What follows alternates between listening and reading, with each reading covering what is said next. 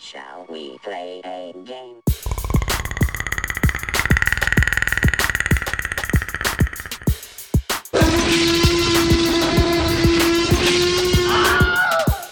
I'm completely operational and all my circuits are functioning perfectly.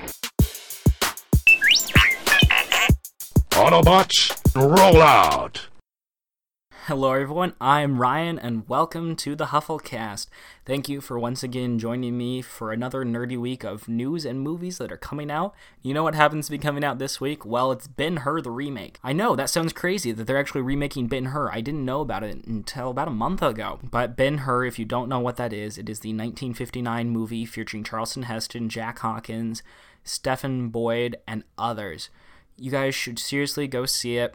That's the original one, the 1959 movie, and that's the one that I know about. So I'm going to do some spoilers and some fun facts about the original Ben-Hur movie because I know honestly almost nothing about the modern day one. So the original Ben-Hur movie had the largest budget of its day of $15.175 million. It also had the largest set of its time too. Filming went from May 18th, 1958 to January 7th, 1959.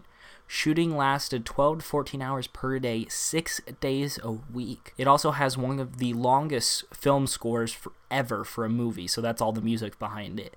It has won 11 Academy Awards, and it follows a Jewish prince who is sold into slavery by a Roman friend and comes back for revenge. It takes place in AD 26, and it's most famous for the 9-minute chariot race. Chariot racing is actually really exciting, and that happens to be one of the most crucial parts of the movie.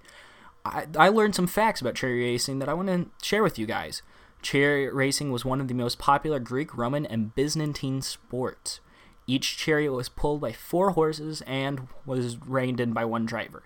Each chariot was basically the same except for it was different horses and a different driver. It was super dangerous. Drivers and animals were usually injured seriously or even died because of this sport. It was a strong spectator sport, sometimes even resorted in fan violence, kind of like NASCAR.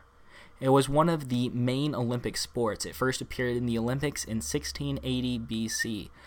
It was less important than running, but more important than any other equestrian event. It was held in what was called the hippodrome.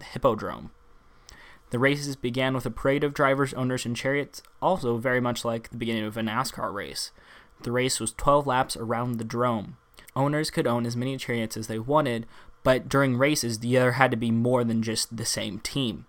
Being a driver required not only strength, but also included skill and courage. Turning during the race was also the most dangerous part because banking was non-existent during this time. Teams were backed by different financial groups, so different like large banks or other organizations, kind of like early NASCAR, but with a lot higher risk of death. That's what it reminds me of when I talk about it. No one knows exactly how it started, but if you haven't realized, people like going fast and people like competing. It used to celebrate Roman holidays.